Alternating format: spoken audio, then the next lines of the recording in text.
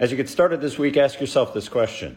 Are you actually getting somewhere, or are you just talking about it? It seems like everywhere I go lately, everybody is waiting on something, waiting for logistics to change, waiting for a new person to join the team, waiting for something about finance to change. What if your life depended on it? If your life depended on it, would you actually make real traction towards your goal? I bet you would.